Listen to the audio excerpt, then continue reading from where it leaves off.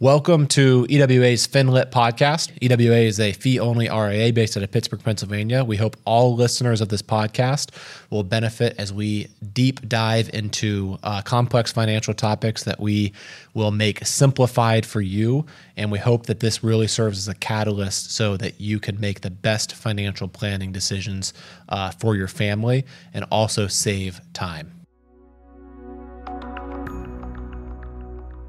Welcome, everybody. On today's FinLit by EWA podcast, Jameson Smith and I are going to be talking about fees in the wealth management and financial planning industry. So really excited about this episode. I think awareness is everything.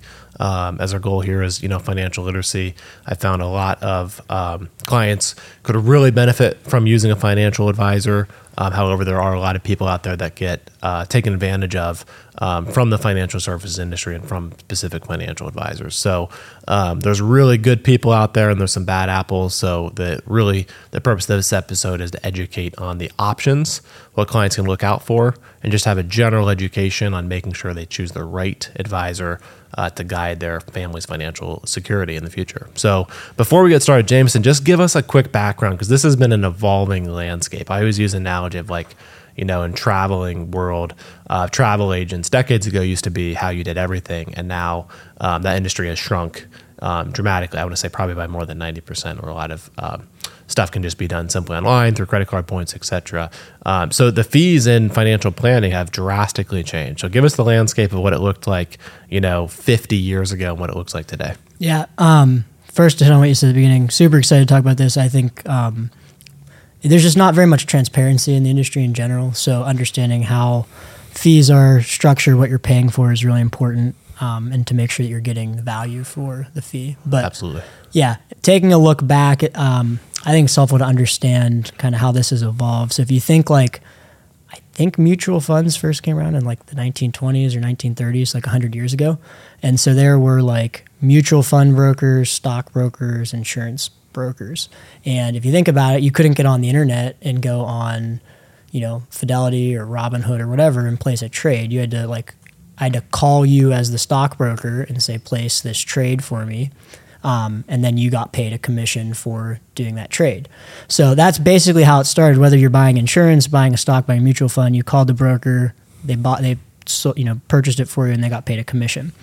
In the 1970s, the CFP exam was created, and that shifted a little bit more of the industry towards planning, giving advice, not just selling a product. And then what really was the big shift is the internet in the 1990s. I mean, as the internet disrupted a lot of industries, it just made information so much more available.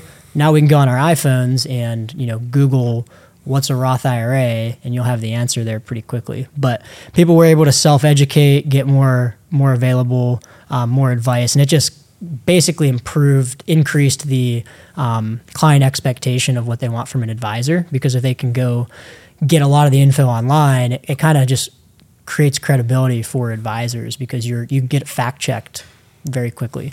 So that was a big shift over the industry. And then probably the last 20 to 30 years, there's been a shift towards RIAs, which is what we are. We'll talk about in a second. And that's more so giving holistic advice rather than just investment management. And the other big shift too was ETFs and passive investments became more popular in the early 2000s. And this, you'll hear buzzwords of fee compression, and that's really what started that was ETFs and passive investments. They're a lot cheaper versus buying a mutual fund and paying a 1% fee. So all of that kind of came into play over the last 20 years. There's been a big shift in fees, and I think the big issues now is it's hard to understand all the fees you're paying, especially as a consumer or a client. Unfortunately, it's not always transparent. I was actually meeting with a new client last week, and they had worked with an advisor for probably 40 years.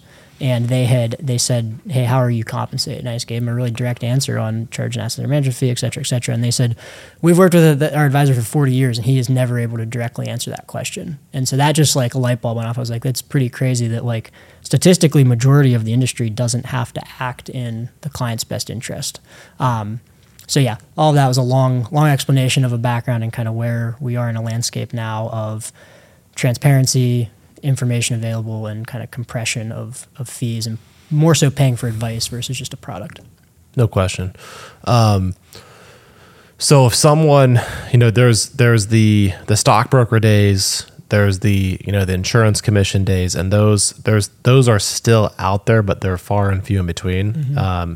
Most, just as competition really is good for industries, as it makes the common denominator, it make all ships have to rise type of analogy. So let's talk about the landscape today, and thanks so much for giving that background. So right now, the industry isn't limited to these four, but these are the four most common that we see. So there are, essentially commission salesmen that can call themselves financial advisors because they pass a test after studying for 2 weeks and don't even need a college degree. So these are very common in big insurance broker dealers. These are very common in a lot of life insurance companies. Would not be common in like wirehouses, because wirehouses, most of the time they're gonna vet you out. They want you to have some experience. They want you to have a personal network that's pretty rich, and so commission salesmen would look like this.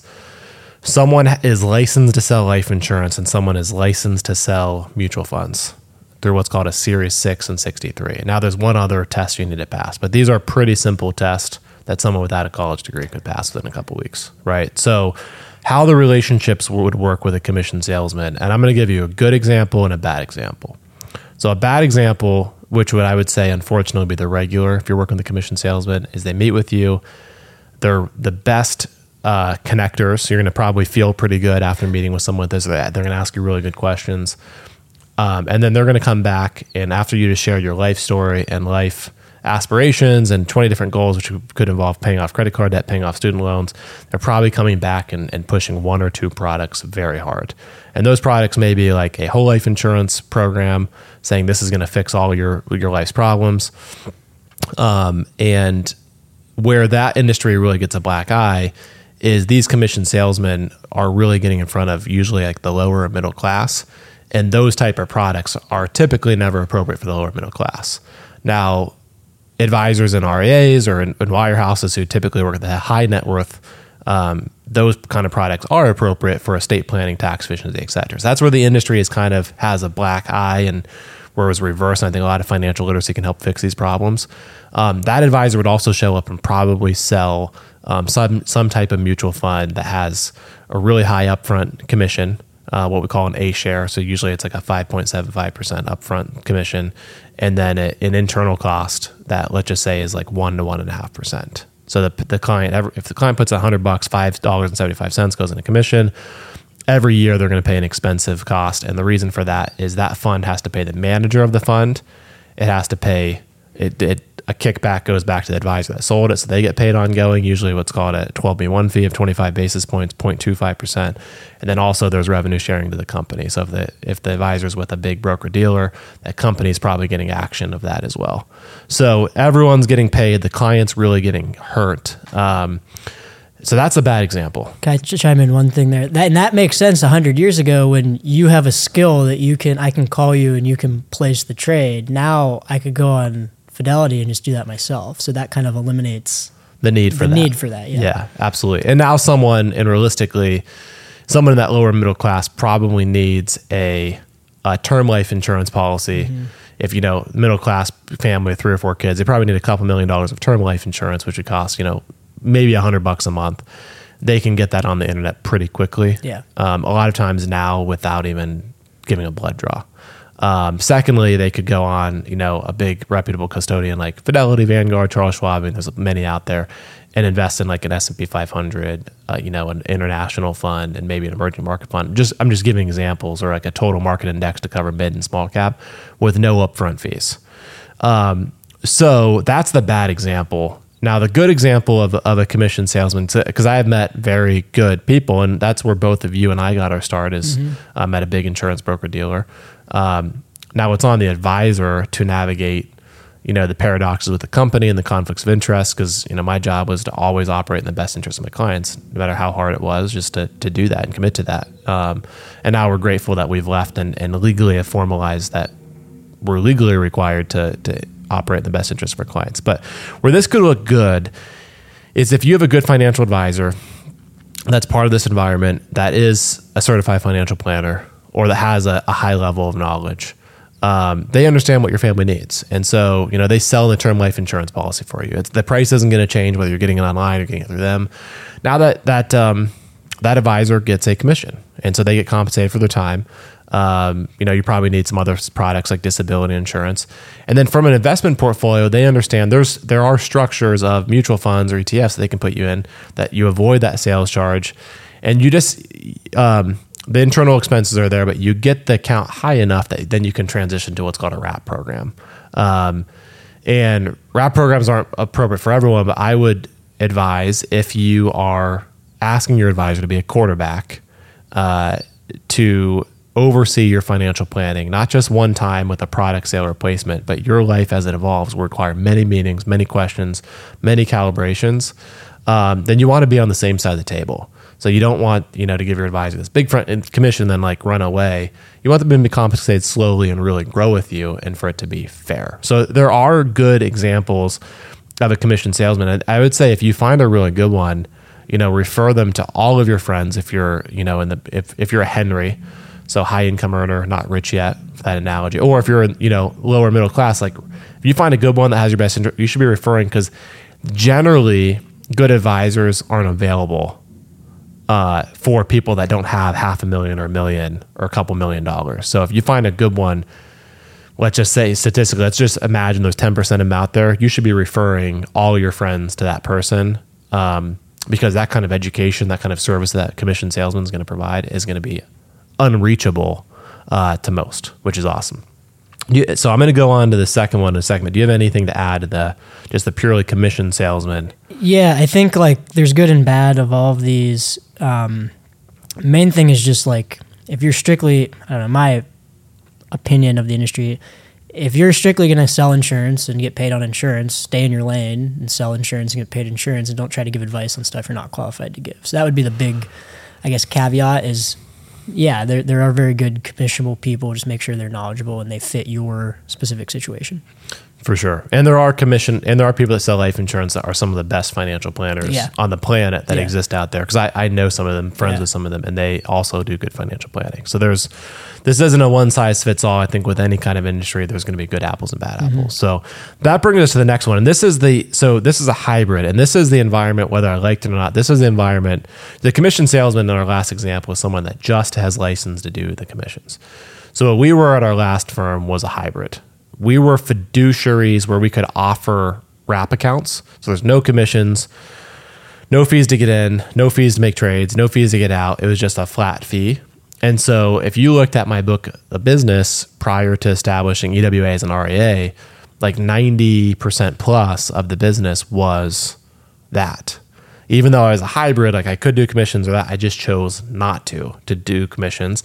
And I got flack for that, because that's how, typically a big insurance company gets paid from their young advisors, is taking what's called a grid rate and taking the majority of the revenue. When those commissions come in, they pay you some of it, maybe half of it, and they keep half of it. So I did get a lot of flack because there's just not as much money up front for them if you're a fiduciary with the type of clientele I was a client, which were young people, at first saving for high amounts for the future. So we took we're not going to get paid now, we're going to grow with these people approach. And that really worked out for the relationship between, us and our clients. It did create a lot of friction with our prior company though. So when you have a hybrid option, which I would say is really the majority of advisors that are out there, wirehouses typically have a hybrid option.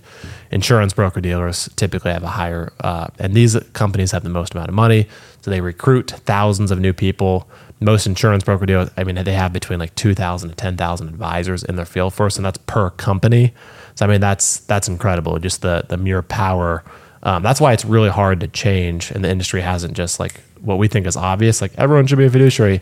There's so much money behind keeping the industry where it's profitable to companies. It's a slowly evolving change, but the more transparent, the more literacy, the more information that gets out there, it's forcing slow change, which I think is the best thing for the industry. So with that being said, a hybrid advisor can do both. They should disclose that they can do both. and make it clearly what's in your best interest. We disclose that we could do both, but again, 90% plus of our clients were in that wrap program where we're operating as a fiduciary. And then one small thing about, there's two different, we're financial planners. There's different regulators. So what we're talking about right now is from an investment side. If you're at a broker dealer, you're regulated by FINRA. If you're an RIA, you're registered by the SEC, Securities and Exchange Commission. But there's a whole separate aspect of this. If you're just selling fixed insurance products, that's a totally separate. You're governed by, the state, the insurance commissioner of the state in which you're selling products. And if you get licensed in every state, you're governed by each state. So where things get a little bit muddy is if you're selling insurance products that also have investments with them, then they fall into multiple categories. So that's where a hybrid can come into play. And that's why some advisors have trouble leaving those hybrid environments, as they have maybe half and half, like half their clients in the commissionable products from 30 years ago and half their clients in the fiduciary, the wrap accounts, or the advisory accounts. And so sometimes it's hard to unravel the messes of what the industry was 30, 40 years ago. So anything to add to that before I go to the third option? No. Okay. So the third option is like purely, think about an attorney that you pay hourly. There are financial planners like this. So we would refer to this as like a fee only person that charges a flat, like not a percentage, but like a flat $100 a month, or sometimes $1,000 a month, or maybe it's $10,000 a month if the person's doing a ton for you, or sometimes it's just a flat fee to do a financial plan for you. So these can be really good in certain situations. Like if you're a do-it-yourselfer who, you have the basics down, you have your insurances covered, you love investments, you love managing, and you just really enjoy spending your time, but not necessarily your time is worth spending the time, but you just enjoy doing the plan yourself.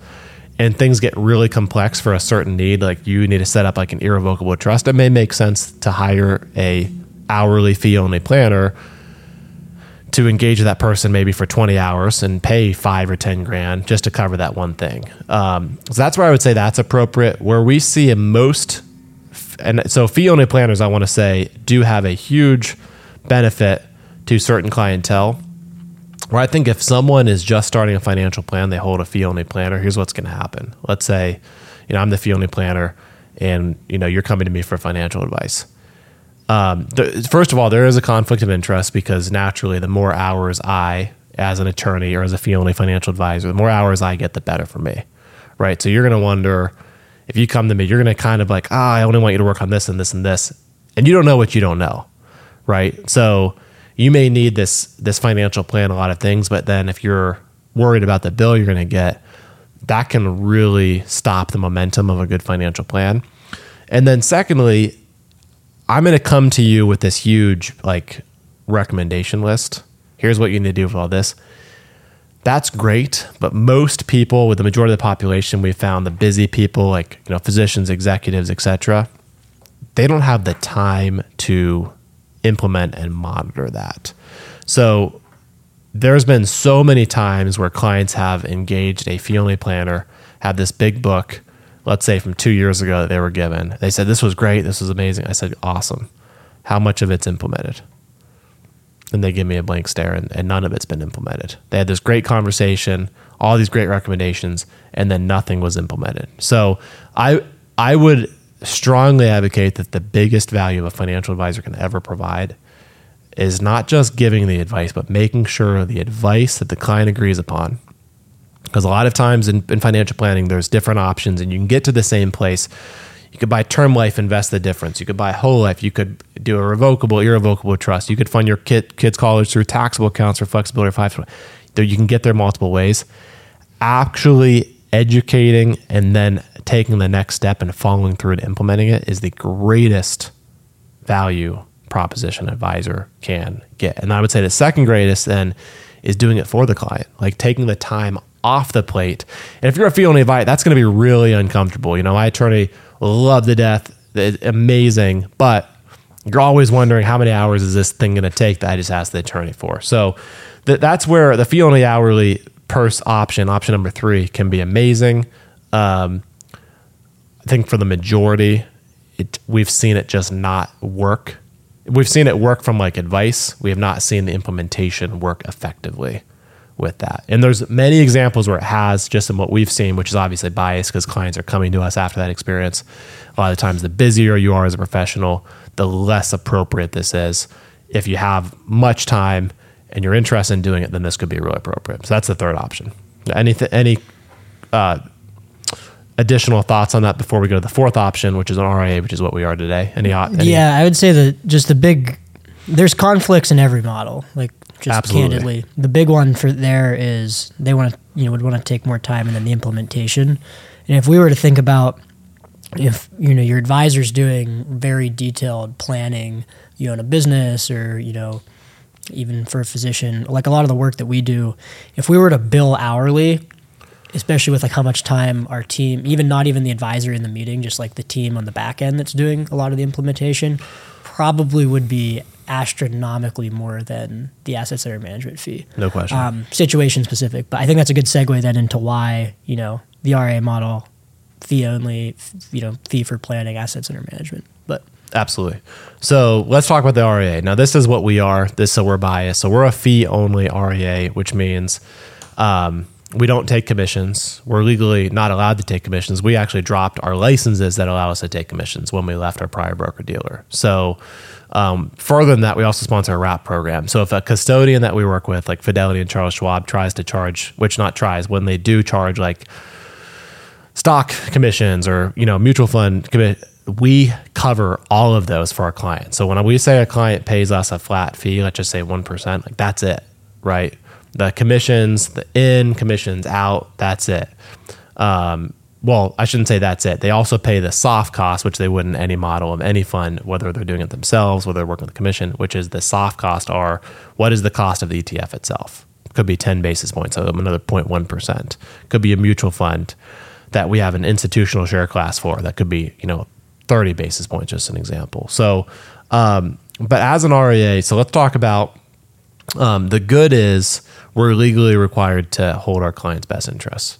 The bad is that, paying 1% to manage a portfolio just to manage the investments, I would say is not worth it. The value proposition is not worth it. So you have to find an RIA that does, a fee only where the conflicts are low, but provides a value proposition that goes so much more above just the investment management. So investment management is just table stakes, but this team would be involved with every decision that you have, available around the clock without, forcing you to pay hourly for any advice that you have, any big life milestones. So I just have some examples I listed out. So the other thing too is not every RIA is run the same, because a lot of people we've seen have messy practices where basically the rich clients are subsidizing the less, the smaller accounts, where the firm hasn't done a properly. Like imagine like you were going to get a car and the car was $50,000, and then I went to get the same car and they offered it to me brand new for $25,000. Like you'd be pretty upset, right? Mm-hmm. I mean, that's not fair. Well, unfortunately, in the investment management standpoint, that happens. We see that happen all the time. A $10 million account may be in the same level of service, paying $50,000 a year to get this amazing plan, but then the $1 million account who's really needy could be getting the same amount of service, same amount of time, etc. So I would advise, you should really be asking your advisor, do you have an account minimum? That's a good thing, because it means when you become a client, you'll be prioritized and your money, your fees won't be subsidizing an account much smaller than yours. Do you have an account minimum? Do you work in a niche? Like, who do you work with? So we work with executives, physicians, retirees, business owners. So we have expertise on our team to address all of those. And that means we're able to scale our time. We're able to get answers done quickly.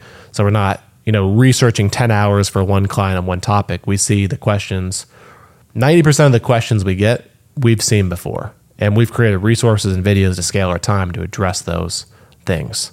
If I was a fee-only advisor as a one-man shop, I would have to individually go look at everyone. But now, when a new client, we're very efficient. So that's why we're able to do everything I'm able to list out. So the first thing that I think a financial advisor, regardless of the fee model that you have should do is income tax planning. So claiming deductions, credits, making sure you're getting, in the right accounts, Roths, 529s, tax deferral, tax bracket arbitrage. So, just if you're retired, making sure you're taking the right amount from your Social Security, your pension, your IRA to climb those, up to the 24% bracket, and then avoiding going into the higher Medicare brackets, the higher tax brackets by coming out with Roth IRAs, having tax loss harvesting done. So those are all, again, table stakes, but take a lot of time. So for an hourly advisor to do all of that, it just, you'd pay probably 5 to 10 times what you'd pay a percentage person that has a team and the technology invested to automate a lot of these processes. Investment planning benefits, you should have an advisor that's picking low cost investments, asset allocating for you, maximizing returns, lowering risk, investment selection, rebalancing, diversification, making sure your behavior is on track, tax loss harvesting through direct indexing. This person would be doing your estate tax planning. So making sure if you pass with more than a certain amount of money, you don't pay 40% of it to the government. State estate tax savings, making sure probate's addressed, then retirement, maximizing Social Security, maximizing Medicare, managing a sequence of return risk. And then actually like the delegation. So just making sure your time's being respected. And then I would say less than 10% of clients. So we see a lot of people have done an amazing job accumulating assets, and a lot of people have done a very poor job. Where we find the sweet spot of financial planning is people that live presently today their best lives while also securing the future, and then also give themselves permission to spend along the way and permission to spend their time along the way, not think that they're, essentially just like have to be married to their work all the time because they're so afraid of reaching their goals. Because a lot of financial advisors use scarcity tactics and say you have to work, earn. Reality is like a good financial advisor should be saying, live your best life today, also secure the future, and having tough conversations and managing the tension that needs to be in place to make sure, because you only get one life and you can never get it back. So a good financial plan is not over accumulating assets, and a good financial plan is not under accumulating assets. A good financial planning is getting that sweet spot done. And that, in my opinion, is absolutely priceless. And less than 10% of the population has a financial plan that addresses that. A lot of people are over accumulating assets and are miserable at their jobs. A good financial plan would get them happy today, balance today, balance for the future. And that's where a financial advisor, regardless of what structure you choose, how you should choose a good advisor to guide your family's future. Okay, so that's an RIA. There's lots of discussions we could have about that, Jameson, but what else do you have about the RIA? Because I know, we're biased. This is who we are. What else do you have to add about the benefits or potential downfalls? I'd say 2 things to add. One, exactly rewind what you said at the beginning. Like, if you're paying a fee for investment management and that's it, they're giving you no advice, and they're charging you what somebody would charge you to give you advice, like that's a horrible value proposition.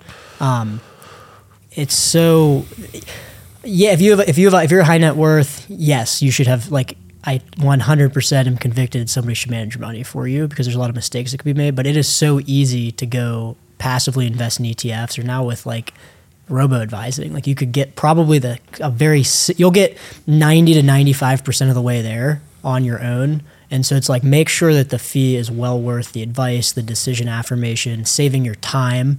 The financial plan. Yeah. And then the second thing that you said, I think the conflict that arises that I've seen a lot is the over accumulation. If you're charging an assets under management fee, well, that advisor wants you to have as much money as possible under their management because they're collecting more fees. And so that's, why the name of our firm is Equilibrium Wealth Advisors, to create that equilibrium so that exactly what you said, it's a total failure if someone over accumulates and they're not spending anything. So that's really the big conflict that can arise with assets under management. But if you have a good planner, a good advisor, that would never come into play. And another conflict, I'm glad you brought that up. So other conflicts would basically be like if your advisor is telling you to over accumulate and not, buy the vacation house that's really important to you to travel, or if your advisor is saying you can't afford to spend that, in retirement, and all your money is just sitting there, something's wrong. You should be actively taking the money out, unless like you're literally just want to pass everything to your kids or a charity or something. Then,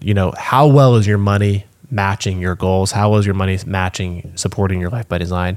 So a fee only planner, if you're evaluating like a real estate deal where no financial advisor is going to most financial advisors wouldn't take a commission or get paid for a real estate deal, that's a good setup. Now, if you're going to an RIA for a real estate deal, that firm better have your best interest at heart, because if you do that real estate deal, let's say you put $1 million into this multi-unit, that's $1 million they could be investing, charging that fee that they're not getting, and that's not that. So that's an inherent conflict of an RIA, is to generally favor money that can be managed and to dismiss anything that couldn't be managed. Mm-hmm. So that's just a natural bias that could be present in a firm like ours, where we're telling you, invest everything in the stock market, never consider real estate, never consider private equity, never consider Bitcoin. Because a lot of those things we do not like, not because of the reason I just said, because of other issues, but I just wanted to point out those inherent conflicts, right? Yeah. So where a really good relationship can work is where, you as the client is paying as little as possible. If an RIA is doing all those things for you and charging 1% on $1 million, so you're paying them $10,000 a year, and they're doing everything I listed out there, versus you going to a fee-only person and them doing that all without, because the fee-only person probably is a one-man shop, maybe not.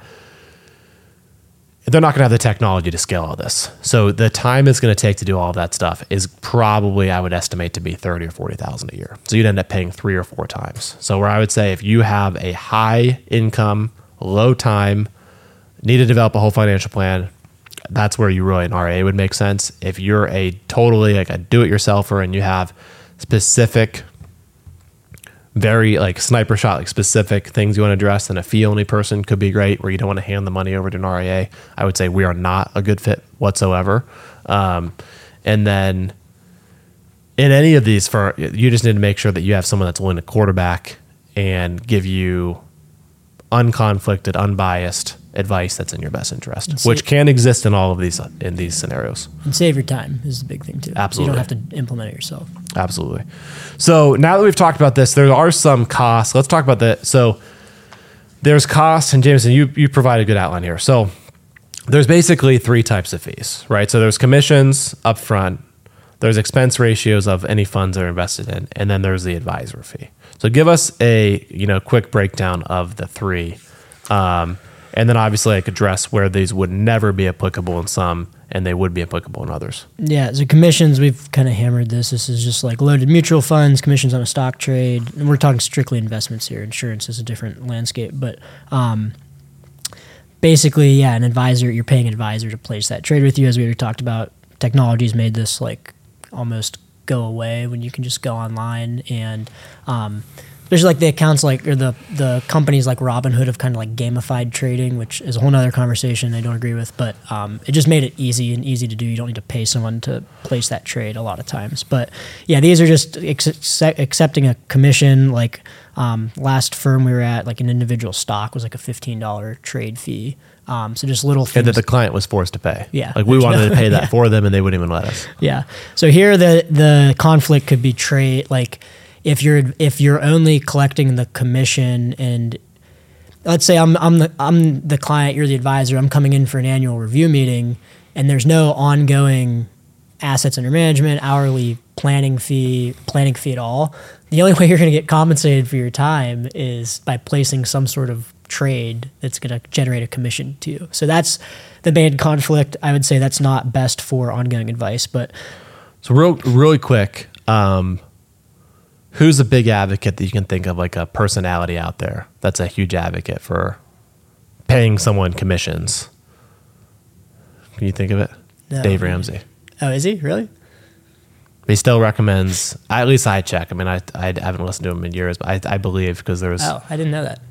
A-shares, and then he has this whole network of find a Dave Ramsey or whatever they're called, advisor, and then they get kickbacks and all that. And then basically the idea is that all those clients are still Dave Ramsey followers, and then listen to his financial literacy and everything like that. So I would say 90% of his advice is good, but a couple things where his advice is really bad is his return assumptions of 12%. And he's big in mutual. I don't think he likes ETFs. I think he's big in mutual funds. That's completely flawed. I mean, if you just look statistically, we just did a podcast on international investing, where over like 30-year periods, less than 5% of, in certain like large cap categories, less than 5% of managers ever outperform the index. So just use ETFs. If you're investing internationally, the mutual funds can be appropriate for the right mutual funds. It's only like a third of those outperform. But just in general, so the commissions is the first type. And then the second type is expense ratio. So this still blows my mind. So commissions in general, other than like because Dave Ramsey is like a huge following, like almost like a cult-like following. I'm not saying that some of that's bad if you're following, those bad assumptions and ruining your financial plan, but like in general, he does give great advice.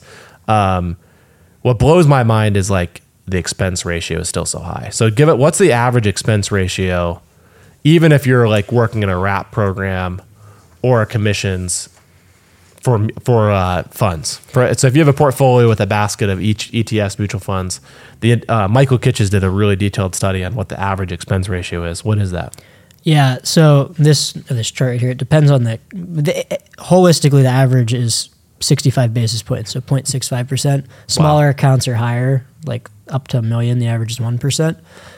Meaning you find the advisor one and one to like managers with kickbacks and stuff like that. So let's just explain that. We call that like soft costs. Yeah. It's internal. A lot of times they're not even disclosed. Like you have no idea you're paying them. Like if you go online and buy a Vanguard ETF, you may pay 5 or 10 basis points, super cheap.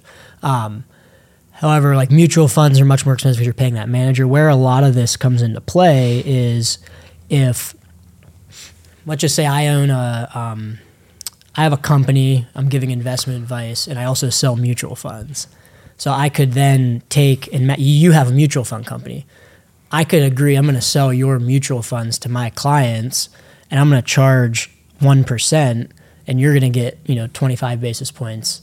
Basically, there's markups and incentives to use other companies' mutual funds. So that's where a lot of the big conflict comes in here and why these are so expensive, because you're not just going on to that Vanguard ETF and buying it. There's multiple players involved that are getting paid on this. So in general, it's important just to understand what that cost is. And again, ETFs and passive investments have decreased this dramatically over the last 20 years. But just high level overview, many times not disclosed, and could be another 1% that you don't even know you're paying. Absolutely. So where that would come into play, a commission salesman, option one, we talked about being in the podcast, you're probably going to be closer to 1% because those upfront charges typically have high ongoing charges as well. If the hybrid is working out of their fiduciary hat, not their commission hat, then most likely the portfolio is probably going to have between 30 to 60 basis points of soft cost. And if you're working the fee-only person, that person's going to direct you on where to put your investments. They're not going to get paid on your investments, generally speaking. So that person hopefully will be directing you to the right investments, and you could pay 20 to 30 basis points if they're directing you to mostly the ETFs, maybe some active stuff in emerging markets international. And then RIA, they have the fiduciary duty to pick the lowest cost, best investments for you. So in general, you should be on the lower end with no conflicts, meaning the RIAs should not be receiving any revenue kickbacks. And so we're legally set up like that. Like we can't put a client in a fund where we're getting kickback, because all that is, it's the same fund with a different ticker that has a higher expense ratio that gives a kickback to the person selling it. And so we're conflict free in that regard. So every share class that we sell is, what's the cheapest iShare institutional share that's out there? What's the cheapest that we have available through a big custodian like Fidelity and Schwab? And we've negotiated that we have the availability to do that. So no conflict free, meaning we don't participate in any of the revenue from the soft costs. Those only go to the ETFs, mutual funds, et cetera. And so that's why we're able to get our portfolio costs average between 0.2 and 0.3%, so 20 to 30 basis points. So we're on about a third of the industry average there, which is great.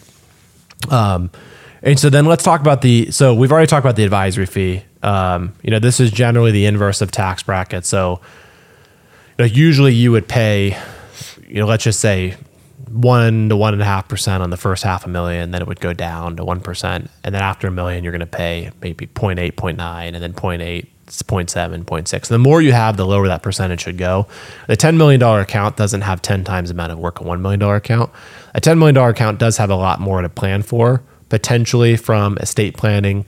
That person is probably, had an inheritance or created the wealth themselves through a business or was just a really good saver. So they probably have a lot more to do, but not 10 times the amount of work. And that's why a $1 million account may pay 1%, a $10 million account may pay 0.5%. Even though it's 10 times the size, they still get, in reality, they pay half of the percentage fee that they would otherwise. I said tie a bow on all that. So like commissions, if you work with a firm like us, those don't exist. And then the expense ratio, you can never avoid those, whether you buy a fund through us or go online, that's going to the fund company. So that's with us as minimal as possible. And then the third is the advisory fee, which obviously is a fee for us doing the work. So that's like, we feel is, that's minimized as much as possible. Some of the expense ratios could be higher on top of that advisory fee. Absolutely. Yeah. So Jameson, give us an idea. If someone is paying a percentage of assets, like there's industry data out there. So what should someone, on average, what do we see? Because supply and demand and capitalism really takes care of pricing. A lot of people think like, oh, pricing should go down. I think what's going to go down is like someone that's just managing investments is going to become totally irrelevant because that's not worth paying for. But someone that does all of the things I listed out, full comprehensive financial planning, actually does the follow through, those are far and few in between. And I think the pricing is actually going to go up because good luck finding a good firm that can actually do all of that for you, has your best interests, and does it consistently. So I do think the pricing will go up for those type of people that are doing the comprehensive approach. But as we stand today, I think this... this is up until 2020. And I'm glad you said that because I was researching this, and actually a couple weeks ago, I came across a Vanguard article.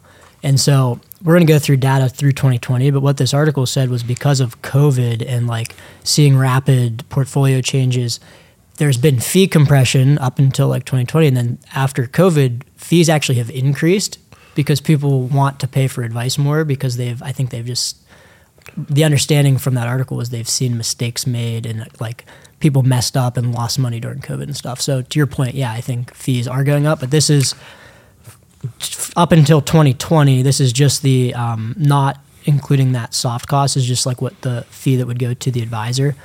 This is like 10th through the 90th percentile. We'll just go through like $1 million, the 50th percentile is 1%, and up to 5 million, 50th percentile is 0.78%. And obviously above that would drop down below that. But I always tell people very candidly, you don't want the cheapest. The cheapest is like you're probably not getting any advice, and you don't want the most expensive most of the time. Or for an advisor, I would say somewhere in the middle is usually what fits the best. Absolutely. Well, just to wrap up some our discussion here. So advice to the audience, just direct advice. If you work with a commission salesman, and this commission salesman really has your best interest in heart, not only like meet with him, do the advice, buy the term life, get the investment started, have him educate you about, if you get to a certain level, he could transition, refer that person. Because in general, that person, there's only so many good people like that out there.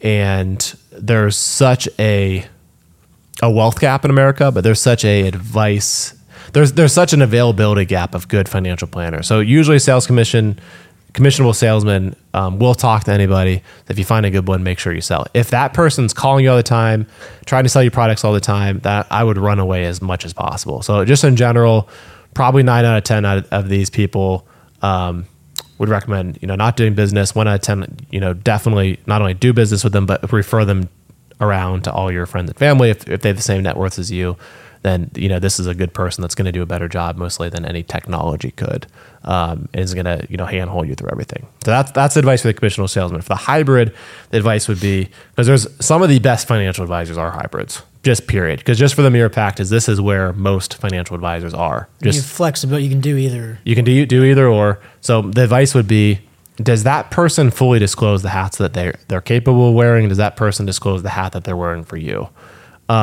Does that person provide the pros and cons to both? And is that person willing to grow with you? Do you have a one need that you're going in to solve, or do you want a long-term relationship? And then are they going to offer the fiduciary hat? And if so, that person's probably great. So same advice, do business with them. And again, they're probably operating off of word of mouth. So refer them to your friends and family. The fee only hourly person If you are one of two categories, so one, you think you want to do this all yourself but need education, the fee only hourly person is probably a good option. Or two, if you've already done it yourself but you have a really complex situation, go see a fee hourly person. If you're a person that doesn't want to do it yourself, wants to fully delegate it, I don't think a fee hourly person is going to be good, because most of the actual implementation work, which is much harder, they can say, oh, it's easy. Doing a backdoor Roth every year, doing a mega backdoor Roth, calling the company, rolling the after-tax money out to the Roth, getting your estate plan done. If you're a business owner, getting a cash balance plan, getting your 401k census up to date. Doing that through a fee-only advisor, all the work's going to fall on you, and you're going to lose so much money with looking at what your time's worth. It's not even worth discussing. So a fee-only hourly advisor can be amazing if you're going to end up being a do-it-yourself, or if you already are and you need help with one or two problems. Where generally speaking, I'm saying for like physicians, executives, business owners, that they want to free up their time, they need to fully quarterback it. That's where the fourth option, in our opinion, would be best. That's the RIA model. So no fees to get in, no fees to get out. Look for a firm that doesn't do a contract. So if you don't think the fee is worth it, you can leave any time. And then make sure that they truly, even though legally they are required to have your best interests at heart all the time, look at how they provide advice. If you're doing private equity transactions, if you're doing real estate transactions, are they always guiding you away from that? Are they really taking a deep dive and educating you on how that may fit or may not fit? Inherently, when it is a conflict, when they'd prefer that you invest the money with them from a revenue perspective. But if they're really focused on your financial plan, they're always going to give you the advice and respect what you want to do with your money as your life by design. So hope that wraps up our podcast around how the financial planning industry works around fees. Hope this was helpful. And if you haven't already, please rate the podcast and please share with friends and family. The more we grow this thing, the more guests and the more content we'll be able to create for our audience. Thank you very much. Thanks for tuning in to our podcast. Hopefully you found this helpful. Really hope this is as beneficial and impactful to as many people across the nation as possible. So hit the follow button. Make sure to rate the podcast, and please share with any friends or family members that would also find this beneficial. Thank you very much.